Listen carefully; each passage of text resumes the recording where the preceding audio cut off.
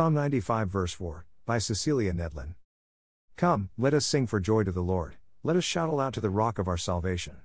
Let us come before him with thanksgiving and extol him with music and song. For the Lord is the great God, the great King above all gods. In his hand are the depths of the earth, and the mountain peaks belong to him. The sea is his, for he made it, and his hands formed the dry land.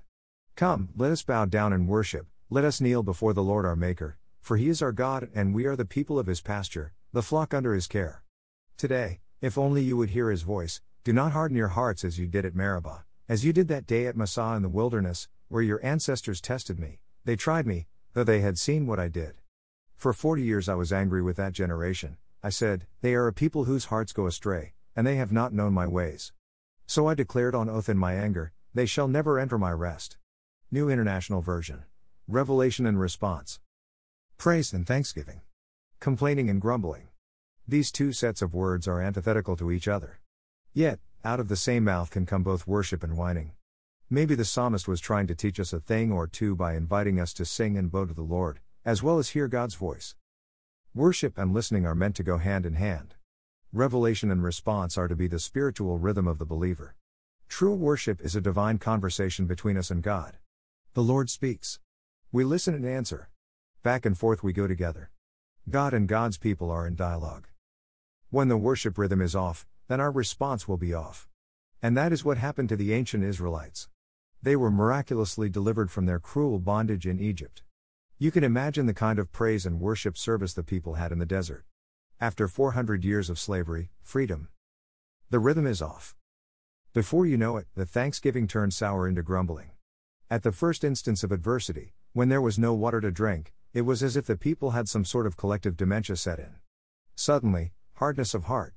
Talk about fickle. 1 minute hands are raised in praise, the next minute, those same hands clench into fist shaking at God. The people forgot that this was an ongoing dialogue, not a one-and-done conversation of revelation and response. God acted by delivering the people. The people responded with praise and thanksgiving. And they didn't want it to stop. Yet, all of life is a rhythm.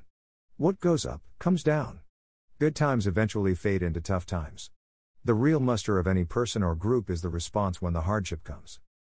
God knew exactly what he was doing. The Lord purposely brought the Israelites out into the desert to face a difficult circumstance. God was teaching them to trust.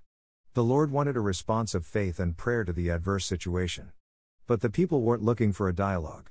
They were looking for water. And when they didn't have it, their hearts hardened through murmuring, belly aching, and dissatisfaction. However, God was still in the conversation. The generation who saw the incredible deliverance from bondage would die in the desert, never setting eyes on the promised land. And it all began because of grumbling. Complaining is unhealthy. We need to take complaining seriously. Why? Because it rots the soul, like Mr. Grinch who incessantly complained every year about Christmas. Grumbling makes one into a Grinch-like creature, like the song says. You're as cuddly as a cactus. You're as charming as an eel. You got termites in your smile. You have all the tender sweetness of a seasick crocodile. Your heart's an empty hole. You got garlic in your soul. It was only when the Grinch forsook his isolation of complaining and began connecting in conversation with the folks in Whoville, that he had his rhythm restored. The need for encouragement. When our rhythm is off kilter, what will it take to get it back? The author of the New Testament letter to the Hebrews helps us here. After quoting our psalm lesson for today, the writer responded to the biblical revelation by saying, "Greater than be careful, brothers and sisters, that none of you ever develop a wicked, unbelieving heart that turns away from the living God. Encourage each other every day while you have the opportunity. If you do this, none of you will be deceived by sin and become stubborn. After all, we will remain Christ's partners only if we continue to hold on to our original confidence until the end." Scripture says, if you hear God speak today, don't be stubborn. Don't be stubborn like those who rebelled.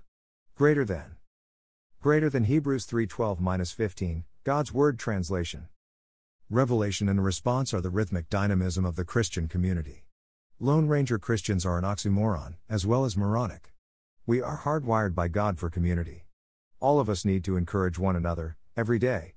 Without the communal connections of encouraging conversations, it will be difficult to sustain a divine dialogue of God speaking, with people listening and responding in obedient faith. Celebration is wonderful.